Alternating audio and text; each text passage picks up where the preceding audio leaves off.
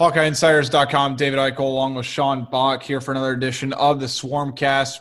Sean, I would argue this is probably going to be our busiest week of the year, and we've covered a lot, but this is it's going to be something else with signing day, Iowa, Michigan, and Gonzaga, Iowa. Yeah, I mean, signing day is obviously always a busy day, depending on how busy you want to make it. Iowa usually does a good job of getting their class in pretty early, so that not only makes their jobs easier, but it makes our job pretty easy too.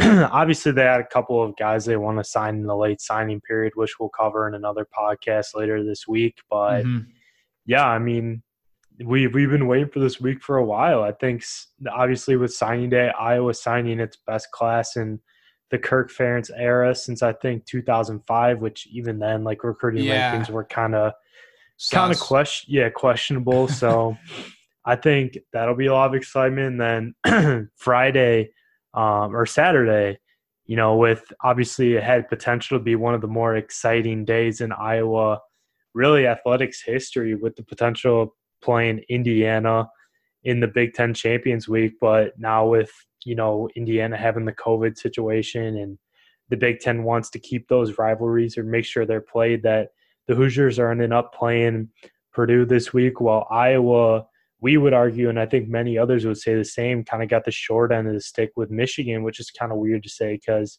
normally you think Michigan, you think primetime game, big time, under the lights, like big house, like Michigan Wolverines, yada, yada.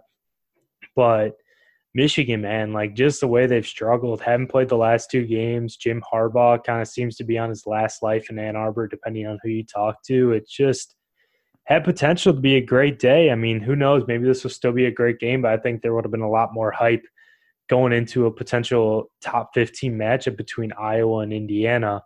But, you know, it is what it is. And then obviously probably the game of the day, which is earlier in the day, Iowa Gonzaga, number one versus number two. Probably game of the year in college basketball, right? At this point, since Baylor Gonzaga got canceled. Yeah, I'd say so. I mean, I think Baylor and Illinois had potential to be up there too, but obviously with Baylor pulling away, that kind of changed things a little bit. But, you know, going into it, two of the best offenses in the country. I know Iowa's number one on KenPom, and I think Gonzaga's 2 or 3. So that's going to be a big up and down affair, and you'll love it if you like points. And then you got Iowa, Michigan later in the day. So, yeah, I mean, a lot going on this week. So it should be a lot of fun, though.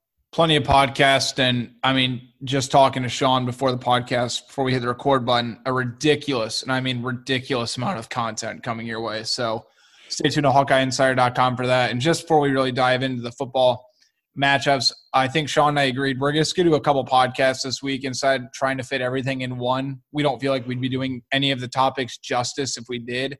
So that's kind of the game plan right now. But again, before we start, I want to say, get 60% off an annual subscription to HawkeyeInsider.com. I believe that deal runs out on signing day, which is Wednesday. So go to HawkeyeInsider.com for all the details, the most in-depth Iowa Hawkeyes coverage, news, analysis, scoop, and about everything else available on the internet. I mean, again, we have a ridiculous amount of content for signing day, and we're really excited for it to come and for us to be able to show you what we've been working on. But, Sean, since we did not do an instant reaction podcast, we have to talk about Iowa, Wisconsin.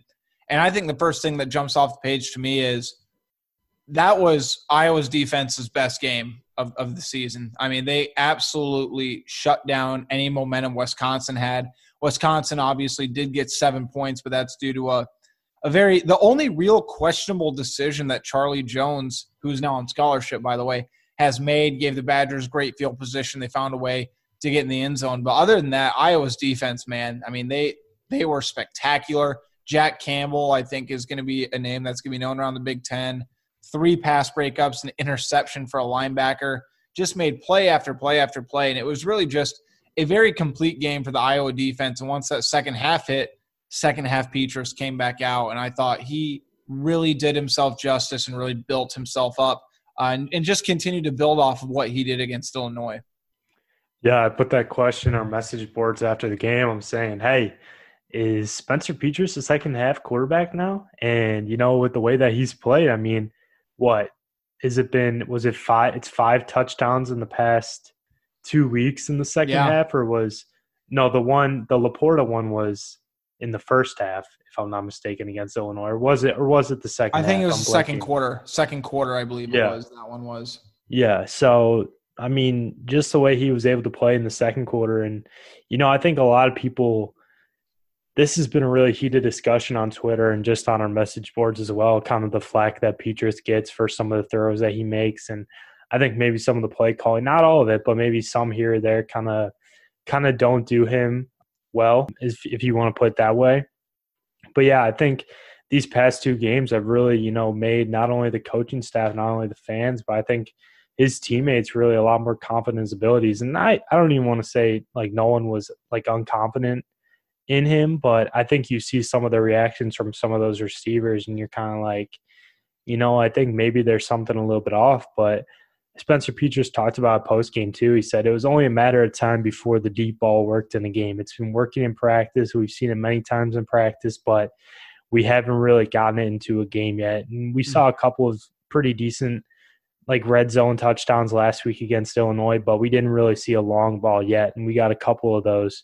Two of them actually from Petras, and the one across the middle, kind of up the seam to Amir Smith-Marset, and then another one more on kind of on a streak route, just kind of beat his receiver at the initial break, or at the line of scrimmage. So that was definitely good to see, and Petras did a good job of finding Amir there. Obviously, the first pass, and he admitted it, could have been a little better, but I think really could have been a touchdown, should have been a touchdown, because Amir totally burned his guy, but I think to your point, Sean, sorry before you finish up, I think Petras had overthrown so many deep balls that he purposely short-armed that just to see a pass downfield get completed.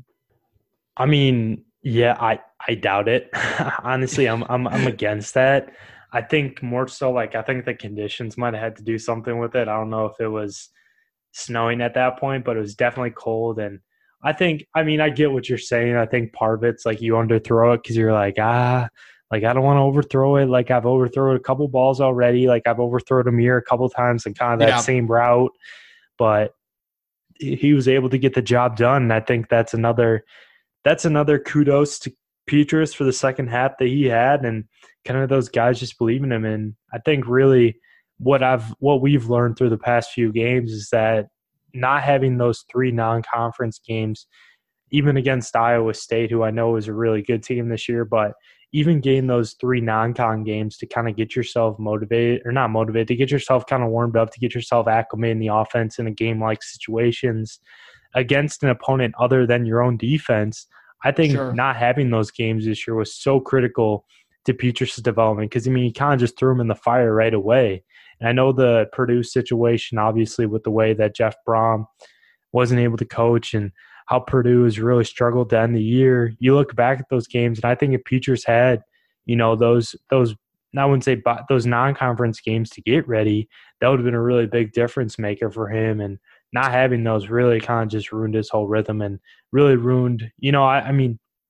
Sorry, I don't want to ramble, but I think I don't want to use that as an excuse because there were a couple other guys on the field that didn't have, or all the guys on the field didn't have those games, but this is the quarterback position we're talking about, the most important position on the field. And to not have those games and really get that experience, I think really, really hurt Petras at the beginning, but I think we're really starting to see what he could do now. And it is interesting too, Sean, because you look around the Big Ten, I think it was me, and I think you agreed as well. With some of the younger quarterbacks in the conference, the ones that were starring in the beginning of the season aren't really doing that now. Look at Graham Mertz. Graham Mertz set the world on fire. He was considered a Heisman frontrunner after his first game with 5 touchdowns going 20-21. Obviously, COVID knocked him out for the next couple of weeks, and he doesn't have as much help as his future Wisconsin's team will. But you don't have to have the help to put the ball in the right spot when you have time in the pocket. And Mertz just could not get in a rhythm against Iowa. And I think, again, that's credit to Iowa's defense. But you see those first-year quarterbacks kind of go through their ups and downs. And, you look at Petras, like you said, the last couple of games, a couple of things to keep in mind. One, he has the most passing attempts in the Big Ten. 2, during the 6-game win streak, he has 8 touchdowns to only 2 interceptions. 3 of his interceptions came against Northwestern, and one of which wasn't even his fault. Sam Laporta just couldn't hang on to it. It bounced off his hands and into Northwestern, and that's just the way the ball goes sometimes. But I think with what Petras has shown, I still think there has to be an open quarterback competition. We'll have plenty of time to talk about this too, Sean. But I think he's at least established himself as the leader a little bit more than he already has. Like, I think he would have been the leader regardless, but I think with the way he's performed in the last couple of games, I think it does give a little bit more confidence into his receivers who are returning and the future receivers. Like, hey, he showed more poise in the pocket. He made good decisions. And I didn't even really think about this till right now, Sean, but remember those first 6 games or so, there's always those 3 or 4 passes where you're like, that probably should have been picked off. I can't remember one of those passes in the last 2 weeks. I mean, there were a few that I think as obvious as in like directly thrown to the DB and they just ended up dropping it. Maybe it's just my mind blanking, but I can't think of any of those where you're like, oh man, like he caught a break, because the DB definitely should have caught that. It was right in his hands. I think I saw a few that were like that against Wisconsin. I think there might have been a series or 2 where he had maybe 1 or 2 of those throws. I can't remember exactly, but I definitely feel like there were a couple against Wisconsin. I don't know how many against Illinois. Obviously, you remember the throws at the feet to Tyler Goodson, but I think there were maybe 1 or 2 passes that definitely should have been picked off on Saturday. I'll have to go back and review the tape again, but if there were, it definitely was not as many as it has been, because, I mean, you're talking multiple times where you're just like, man, that definitely should have been intercepted. But we've talked about Petras for a while, Sean. Before we really dive in this Michigan game, I want to go over a couple more things. One, I think we need to talk about the Tory Taylor kick, which was an incredible play to watch. And it taught me something new. And the rule makes sense. I didn't think it made much sense at the beginning of Sean, because the punter's allowed to kick the ball. But I guess because he muffled the snap, that's considered a fumble. And no matter who you aren't allowed to kick it. But regardless of how that play turned out, I mean, I thought that was a hell of a heads-up play by Tory Taylor to be able to get that ball away at all. Yeah, he didn't have his best game on Saturday, or at least what people are accustomed to. But I think that's one of the negatives of having a guy that's totally new to the game of football, is you don't really grasp some of the rules that you would if you lived in the United States, played American football for all your life. I mean, at first I was kind of like, whoa, like that's an impressive punt. Like, honestly, I didn't really know the rule, or I kind of was like, oh, whatever. Like, I thought maybe you could just pick it up, like after you drop it, and then run with it and punt it. But I guess that's not the case. So, I mean, that was just one of the negatives. And, I think too, with those conditions, obviously it doesn't snow often in Australia. So to add in that factor, I think really played a role with Taylor. But yeah, I mean, it is what it is. He'll be fine. He's a true freshman. You learn from it. But yeah, he'll be fine. That was definitely very interesting though. I think I saw it on I think they might have had Ihmir Smith-Marsette's flip and Taylor's, muffed punt on not top 10, but I could have been wrong. I think Ihmir's was. I think they both were. I think you're right. Ihmir's, like, outside of him getting hurt, like, who cares if he didn't land? Like, who cares that he didn't land? That, like, the way he, like, glided through the air, like, that was insane. Yeah. No, definitely. And I love talking to him post-game because he was just so carefree and just so let loose. I'm very surprised that he talked post-game, because typically when a player is injured, no matter the severity, we don't know anything about the injury yet. That remains to be seen. He was not listed in the depth chart today, but I'm sure we'll get an update from Kirk Ferentz tomorrow about it. But, I mean, he even said his celebration, he was going to make a bowl with his fingers on his head and impersonate the trophy. Kind of reminds me of when Noah Fant rode the boat when he scored that touchdown against Minnesota. But, he had fun with it. I love talking to him post-game, and he's always been a guy that brings flair and has a swagger and kind of that New Jersey just attitude to him. And, it's always refreshing to hear from him. And the game's fun. And he said post-game, he said, do I regret it? No. Would I do it again? Yeah. And I'm just trying to have fun. So I personally, I loved it. But again, we'll see what happens with him this Saturday. But Sean, last quick topic. I mean, I want to get your opinion on the defense, but How about that 80-yard run from Tyler Goodson? I mean, that was what I would argue that was his most impressive run as a Hawkeye. I mean, he broke that tackle right at the beginning, made 2 cutbacks. Tyler Linderbaum sprinting down the field to try to get a block, and Nico Reganey had a very underappreciated and very underrated block when he got to that final level, which allowed Tyler Goodson to get away. But for Iowa to get that sort of explosive running play against this Wisconsin defense or any Wisconsin defense, I think that just shows the growth that Goodson's and the strides that he's made this year.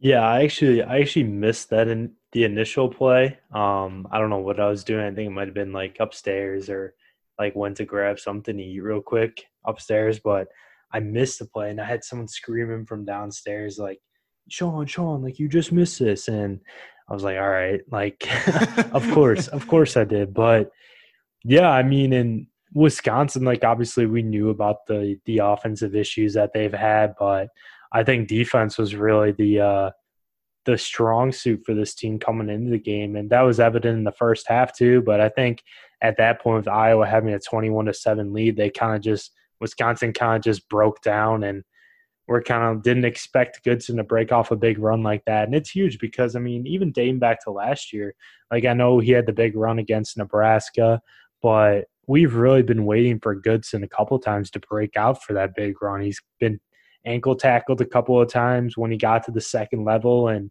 you know was one ankle tackle away from taking one to the house. But to see him break free like that, and to see Nico Reganey block downfield and Tyler Linderbaum as well running with him, like those were really impressive plays inside an already great play. So there's just a lot of good things that went on that play, and I think the way Brian Ferentz drew it up, or whoever had that play, was really happy with how it was executed. Not just because they scored, but you know just how dominating it was, and just how those guys were able to get downfield and help Goodson out. This episode is brought to you by Progressive Insurance. Whether you love true crime or comedy, celebrity interviews or news, you call the shots on what's in your podcast queue. And guess what? Now you can call them on your auto insurance too with the Name Your Price tool from Progressive. It works just the way it sounds. You tell Progressive how much you want to pay for car insurance, and they'll show you coverage options that fit your budget. Get your quote today at Progressive.com to join the over 28 million drivers who trust Progressive. Progressive Casualty Insurance Company and Affiliates. Price and coverage match limited by state law. Yeah, no, I agree with everything you said too. And again, I think it's just such another confidence booster for Tyler Goodson, who might be, by the way, second team all conference this year. I believe we're going to find that out tomorrow. I believe they unveil all conference selections tomorrow. So I expect him to be second team. I think Mo Ibrahim from Minnesota has that locked up in that first spot. He's been unbelievable this year, and Iowa did a pretty decent job of slowing him down. Final note before we move on to a little bit of Michigan preview. We're going to have plenty of coverage of that too on HawkeyeInsider.com. But, Sean, I mean, that Iowa's defense just gets better and better. Like, yeah, Davion Nixon or Davion Dixon if you're Tim Brando – obviously continues to play well. I thought the secondary played great. Jack Campbell, as I already mentioned, is going to be a budding star. And I think the way Kayvon Merriweather has completely upped his game, I think that's really helped just sort of complete this 2020 Iowa defense. Yeah, without a doubt. The defense looked really good. And I think coming into the game, we kind of knew what we were expecting from them. But Pro Football Focus had Jack Campbell at, I think it was a 92 point something, which is his best game by far. And I think the best game of an Iowa defensive player this year. Maybe Davion Nixon against Penn State was better because of the pick six, or Zach Van Valkenburg's 3 sacks against Minnesota, but I can't remember what those grades were. But yeah, it was a really good effort. And I think too with Campbell, once he starts getting to play more snaps, I think he only had 23 snaps against Wisconsin. And I don't know whether that's, they like Seth Benson more, because I think Seth played an outstanding game too against the Badgers. Obviously Nick Niemann produced, but I think Campbell, some of the things that might be bothering him a little bit is maybe the mono with the conditioning that could have played a role. And then I don't know, I think maybe they like Seth Benson a lot, but yeah, I think Campbell has shown that he's ready to take over that linebacker spot next year when Nick Niemann likely leaves. So I think there's a lot of good question marks there. And the defensive line I thought was really good. Obviously, you're only going to be able to do so much against Wisconsin's offensive line. And I thought they did what they could when it came to getting pressure against Graham Mertz. And obviously having Wisconsin's, I think, backup center, third string center definitely helped too with some of those snaps. And even Graham Mertz had a couple of mishaps with handing the ball off, which helped Iowa's case. But I thought the defensive backs played well. Jack Kerner had a pretty good game. Kayvon Merriweather didn't have the game he did against Illinois, but I still think he was solid. And I thought Hankins and Riley Moss had a couple of plays too that I thought were critical. He had a nice open field tackle. And then the play on third down where he probably got away with a pass interference, that was big as well. Definitely. Yeah, but it was just a solid overall game from the defense and something that you come to expect with this year, and just the way Phil Parker is able to game plan and able to scheme for opponents has been really, really good. So definitely a big positive there. A lot of positives across the board. Really nothing went wrong. And I think too that's going to be even more critical. I mean, I know Michigan has struggled this year, but they got some playmakers at running back and wide receiver, and then the likelihood of them playing an SEC defense, no matter how the team's doing, unless they're Vanderbilt, they always seem to have some speedsters on the field. So that'll be an interesting test going forward for sure. Yeah, and moving on to the Michigan preview. I mean, Sean, they have not won a home game yet this season, and the last two games have been canceled. I mean, they have not played in a game since November 28th. I believe they had COVID issues, and this weekend's game is not even guaranteed. But Jim Harbaugh was pretty more optimistic than he has been the last couple of weeks, said there would be a game heading into this weekend. The crazy part is, though, Sean, we don't know who's going to be the quarterback for them, and there's so many things up in the air. And when Michigan reporters pressed Harbaugh on this today, he really declined to comment. He just said, you'll find out Saturday. You'll find out Saturday. So really trying to keep his cards close to the vest. But let's look at the stats and a little bit about this team. Just as we know, they're 2-4 on the season, averaging 28 points, only converting 36.5% of the third down conversions, which is 96th in the country. They have the most fumbles lost in the Big Ten.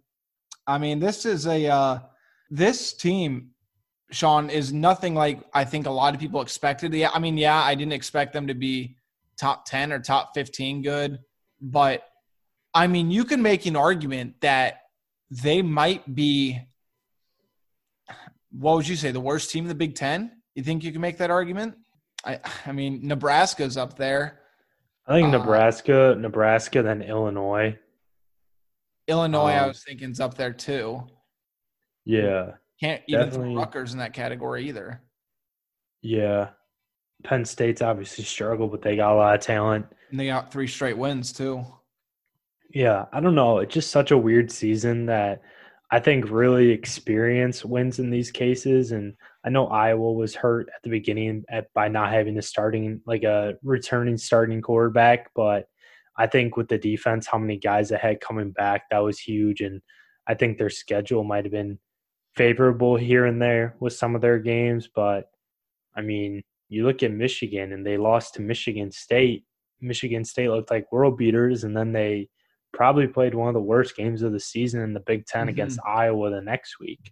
So I just think maybe with the uncertainty of everything that's gone on with the season, having upperclassmen have really been key for Iowa, especially on the defense end, and even offense too. I mean, Iowa's offensive line outside of Cody Ince and, Jack Plum really don't have much so Cody Ince and Jack Plum are the only guys without super, significant experience coming into their first games this year. Because obviously you got Linderbaum, Jackson, and even Coy Cronk, even though he struggled, and then Cole Banward as well. Those guys, Tyler Kallenberger even. Yeah, they all had experience coming this year. And, wide receivers, Tyler Goodson come back, Mekhi Sargent. I don't know how many of these guys from Michigan really had a huge impact last year. I know losing Shea Patterson hurt their chances a bit, and Joe Milton hasn't been the guy that they want him to be. And I think they had the other McCaffrey brother that I don't know if he was going to be the starter, but he was going to be a guy that they could have come in if need be. And Cade McNamara was really good against Rutgers in the game in their win, but hasn't really been. He got injured against Penn State, so that hurt their chances. And defense, they've lost a couple guys. Offensive line hasn't been what they expected. Their kicking game has been really bad this year. Giving up the second most points in the Big Ten, have allowed 30 points or more in 4 of its 6 games. And what else? And the defense is atrocious. Yeah, defense is not great. 429 total yards per game, 11th in the Big Ten. They got talent on that side of the ball, but haven't really been able to put it together and make a team effort and have success as a team, which has hurt them for sure. I mean, you go down the list, as you already mentioned. I mean, they're giving up nearly 34.5 points a game, which is the worst in the Big Ten. Total defense is second worst in the Big Ten, giving up 179 yards on the ground. That's 10th in the Big Ten. On third down, they're allowing 46%, which is last in the Big Ten. Red zone defense, last in the Big Ten. And they only have only gotten 4 turnovers in 6 games. So, I mean, like you said, they have a bunch of talent on that side of the ball. And Don Brown's typically been a pretty solid coordinator for the Wolverines, and that's basically what their success has been since Jim Harbaugh really hasn't been able to develop a star quarterback. It's that defense that kept them in games and reasons why they've blown out some teams in the past. But like you said, you go down the list, Sean, and with the way Iowa's offense is flowing, I mean, this is a game where, again, you could see Tyler Goodson go for over 100 yards. Brandon Smith could have his best game. Maybe they don't get a lot of pressure on Spencer Petras. I mean, they're only getting 1.5 sacks per game, and they're only getting 4 tackles for loss a game. Those are not winning numbers, and that's just not how you win games in the Big Ten. I mean, as you mentioned, they also have a lot of health problems right now, so we don't even know who's going to play. Like, Cameron McGroin might be one of the best linebackers in the Big Ten. He might have one of the most upsides, but he's just not healthy. So with the way Iowa's offense is flowing coming off that second half against Wisconsin, Iowa's offense and Iowa is going to have all the potential in the world to do whatever they want against this Michigan team, and they're riding high with a bunch of confidence if Emir Smith-Marset can go or not. I don't think Iowa's going to struggle moving the ball against them, and I don't think I'm going out on a limb saying that. Yeah, and I don't want to speculate, but I have a good idea, or I think it's pretty realistic thought that Michigan, with the outside noise and everything that's gone on this year, and Jim Harbaugh, I don't think that's helping their cause much, but I would say that, yeah, I think injuries have hurt them big time. I mean, they had their starting center opt out last week, Zach Carpenter, which doesn't help. And the offensive line, I think they've used like multiple guys at each position, which has been really interesting. And really the only consistent position this year for them has been running back with Hassan Haskins. I mean, he hasn't had like a crazy good year, but he's got 6 touchdowns. Their running game offense is averaging 131.5 yards per game, ranked 9th in the Big Ten. So, I mean, not anything crazy, but still. And, I mean, they got some good skill players at wide receiver, Ronnie Bell, Cornelius Jackson. Tight ends had been here and there. But, yeah, I just think just the way that this season has gone with injuries, and obviously they got hit with all the COVID stuff, that hasn't helped them out. And there's just a lot of things that, could have been going right for them that just really haven't. And that's kind of really just taken the downward trajectory this season. I mean, going down the drain ever since that Michigan State loss. So, yeah. I mean, it started off promising too, because we thought Minnesota could have been a sleeper in the Big Ten West, and then Michigan beat them in week 1. And now it's like, since that. I mean, how fired up do you think Michigan is to play this game? Not at all. I don't think so either. And I want to get on this before we get into our final predictions and wrap this up, Sean, but I want your opinion on this because I don't even think I've asked you off the record. What do you think of Iowa's matchup this week and the Champions Week in general? I mean, I think from a coverage standpoint, from just a hype standpoint, that this – if they would have played Indiana, that would have been so much fun. Like Tom Allen, Kirk Ferentz, like one of the newer guys to the Big Ten. Kirk Ferentz, obviously the dean of college football, been there a long time, Indiana, feel-good story this year, usually known as a basketball school, but are now ranked what? Are they top 10? I believe they're number 9. Let me double check that. They're either number 8 or number 9. No, they're number 7 in the Number AP. 7. Okay, Yeah. I was wrong. They left Iowa State. That's right. So, I mean, it just would have been a really cool story to see because, I mean, you never really see Indiana and Iowa in a super hyped matchup, especially in football. I mean, maybe we'll see them in basketball later this year, but you're looking at 2 top 20, top 15 teams in the country going against each other. And, you know, I personally, not to get off topic, but I personally love the idea of Champions Week if it was used for the intention that it was for. I don't like it with all this stuff. I mean, I know you gotta keep the rivalries, and the Old Oak and Bucket's a huge game, but it's not like Purdue is really doing much with their season. Like, I know that, and it stinks, but I get it from this is kind of what I've talked myself into. I think it was more the Big Ten being like, okay, we know we kind of screwed you guys when it came to the Big Ten championship. I mean, I know Ohio State's going to bring in the most money, and kind of the athletic directors don't really see a big deal in not having Indiana in there. But I know in the argument too made in favor of Ohio State is that, okay, like even if they would have, like they'd still have the tiebreaker, like, and they got canceled against Michigan, not making the rules or not meeting the game requirements. So, you know, they'll just have them play because it's the most likely opponent to play in the Big Ten West or to represent the Big Ten in the college football playoff. And Indiana fans were all up in that and not happy, and I get it. But I also think maybe like they kind of shifted the rules again, saying, hey, like we know that we did you guys kind of dirty with not letting you or not having you play in the Big Ten championship, or, you know, fixing the rules a little bit for Ohio State. But now we want to give you a game where you win this game. Purdue, obviously, big rivalry. That's what was scheduled. Both teams had an outbreak. But it's a much more winnable game than the Iowa game. And if Iowa and Indiana were playing each other, that would basically mean whoever wins that game goes to a New Year's Six Bowl.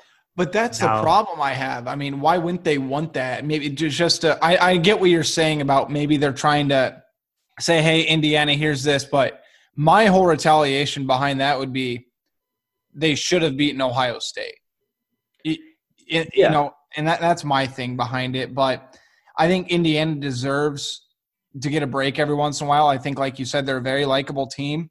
But I just don't get it from a perspective of every time I think they can't do anything worse, they do exactly worse. Like, why does Iowa have to play the 6th best team, which is second worst in the East, because they want to protect these rivalries? And maybe that's just me not appreciating the rivalries like some people do. But like you said, I could totally see Indiana and Iowa. They probably want to play each other. And the reality is it helps both teams' resume, whoever gets the win, much more so than Indiana beats a terrible Purdue team or Iowa beats a horrible Michigan team. Okay, picture this. It's Friday afternoon when a thought hits you. I can spend another weekend doing the same old whatever, or I can hop into my all-new Hyundai Santa Fe and hit the road. With available H-Track all-wheel drive and 3-row seating, my whole family can head deep into the wild. Conquer the weekend in the all-new Hyundai Santa Fe. Visit HyundaiUSA.com or call 562-314-4603 for more details. Hyundai, there's joy in every journey. Yeah, and it would have made, you know, the matchup so much more exciting. Like, obviously we got the Big Ten championship game, but Ohio State's probably going to win that by 2 scores. I mean, Northwestern, they proved a lot of people wrong, continue to prove people wrong. But I think Ohio State's just a much more talented team. But you could have had Indiana and Iowa competing for a New Year's Six Bowl, 2 pretty feel-good stories this year in the Big Ten and college football as a whole. I mean, obviously with the way Indiana and Tom Allen's been able to make that program into one of the best teams in the Big Ten this year, and Iowa with everything that went down this summer, and, you know, 0-2 start kind of season just looked like it was going down the drain, and have played their best football the past 6 games and have won all those games. And that's a pretty good story, and that's a pretty good storyline going into those final games is the feel-good story of Indiana, usually a basketball school, and then Iowa with everything that happened, the culture, and just like the program getting rocked by those allegations, playing each other for, I know it's not the Big Ten championship, but it's a pretty big deal for these programs and just a pretty big deal for the future. And like recruiting money and everything to go to a New Year's Six Bowl. I know with all COVID and the money restrictions and how that's affecting bowls that, it's not as huge this year, but I mean, it's still a pretty big deal for any program to play in a New Year's Six Bowl. And, Iowa with the way that with the things have gone, and Indiana, the unfortunate case of them canceling last week against Purdue or postponing and playing this week. I mean, I hope the Champions Week sticks around. I don't know if it will. Stick to their guns and the initial rules, because I love it. Like you said, I love it. I think it's a great thing. I mean, it stinks for the bottom tier teams just because they're like, well, what's the point? But it also gives you more momentum going into next year, at least the opportunity to get more momentum. No, I don't disagree with you at all from that standpoint. I think it's a great idea. I hate the way the Big Ten has handled everything. I have not made that clear enough over the last, 5, 6, 7, 8 months. I think they've been by far the worst conference in the country as far as handling it. I think they continue to be hypocritical, backpedal, change the rules for everything and for anyone. And again, I don't think they could have done anything worse, including in Champions Week. But we'll save that I got a whole nother rant on that for another day, but we'll save that. Getting back to Iowa, Michigan, I know we talk about like it's a guaranteed win for Iowa. It's not. I think the odds are in Iowa's favor based on trajectory and momentum. So let's just dive right into this, Sean. Give me your biggest key to the game and give me your score prediction. Biggest key to the game will be establishing the run and, making the stage seem bigger than it really is. I mean, I know Michigan, obviously big name program, but the struggles they had this season, you don't want to have, a Florida situation where they go into the game last week against LSU and really drop the ball and, lose. You don't want to have that. And then I just think that's going to be key is, this game is the difference between playing in a pretty good bowl game versus playing in one step below a New Year's Six Bowl. And, I think that's what you get to look into it. And just the way that the program has been able to respond, I think that's been really, really cool to see. And you want to continue that momentum going into bowl week because I think these last 2 games can really make or break your season. We could be talking about this team starting off 0-2 and then going into everyone kind of turns their backs on them, but they rattle off 8 straight wins and win that bowl game against an SEC team that looked back 2 years ago against Mississippi State. No one expected Iowa to win that in the Outback Bowl. They go on and win it, and that gives them more momentum going into that next season.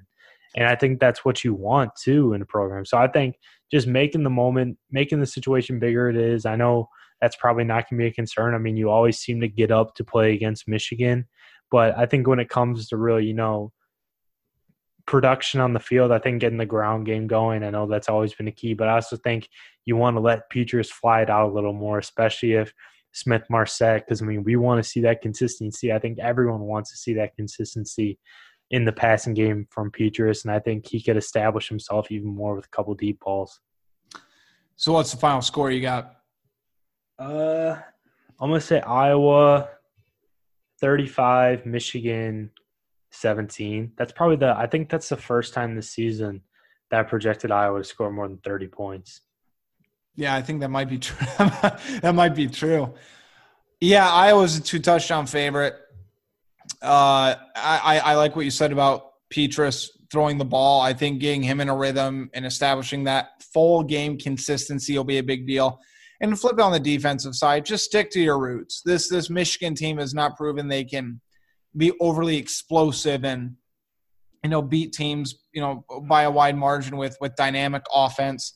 Iowa has not allowed 25 or more points in 22 straight games. Get to the quarterback, whoever it might be Joe Milton, might be, whoever else. But Look, I think Iowa runs away with it. I got Iowa 38-14. I really don't think this game's going to be close. Michigan's defense is giving me absolutely zero reason to be confident in them. And as we kind of already talked about a little bit, Sean, I don't really know how much they want to play this game. But, before we wrap this up, I just want to say that I do think that Iowa got the short end of the stick in this entire equation. I know I already said that, but I want to repeat it. But with that being said, it's important for Iowa to come out guns a-blazing, full swing, because I think I mentioned this after Iowa's 0-2 start, that even though winning the Big Ten at that point looked very unlikely, it was still worth, there's still a lot to play for in terms of momentum for next season and years beyond. Look at what they did. They beat Penn State. They beat Wisconsin. Yeah, they aren't as good as previous years, but that's the type of stuff that lasts. So Iowa's done a great job of unifying together, playing some of the best football I think Iowa's played since the 2015 season. They've rattled off 6 straight wins. As you mentioned, they can finish with 8. No matter who the opponent is, it's important to, like you said, make the moment bigger than what it is. But I think the Big Ten in general has just handled this incredibly poorly. I think that they're trying to overcorrect their wrongs, and that's just making them worse in the process. But as I kind of mentioned in the beginning too, Sean and I are going to have a couple more podcasts this week regarding straight recruiting stuff. And obviously Iowa's big showdown with Gonzaga, which will take place this weekend. And we're going to have a bunch of stuff for signing day at HawkeyeInsider.com. Again, 60% off an annual subscription. Take advantage of that. Go to either one of our Twitters at SBach247 or at David Eichel, or just go to HawkeyeInsider.com. You'll see all the details surrounding that. We'd love to have you join our community. But Sean, ended up being a pretty packed episode. Do you have any final thoughts? No, I'm excited to talk some recruiting on whatever day we get to that podcast, because I can talk with you and other people around the industry, but like when I'm at home or when I'm with my friends or something, like I can't talk to about it. And I just kind of want to ramble on and give some insight into this 2021 class and the future, because I think 2021 is a chance to be a really, really special group for Iowa. And I think a lot of people are kind of focusing too much on the 2022 and how it's not started the way that many expected. But I think when you talk about 2021, then a lot more people will be excited about the future and where things are headed for this program. Yeah, I couldn't agree with you more. I'm very excited to dive into that 2021 class. We'll do individual breakdowns. We'll talk everything about that and have plenty of content on signing day. So, again, HawkeyeInsider.com. It's going to be a very, very busy week. Make us your one-stop shop for everything Hawkeyes news. But until then, we'll talk to you in a few days. Thanks. The baseball season is in full swing, which means you need to listen to Fantasy Baseball Today, part of the CBS Sports Podcast Network. Join Scott White, Chris Towers, and me, Frank Stamfel, every weekday as we recap every player from every game. We'll talk waiver wire ads, drops, players to trade for, prospects who could make an impact, and everything in between. Make sure to download and follow on Apple Podcasts, Spotify, the Odyssey app, and everywhere else podcasts are found.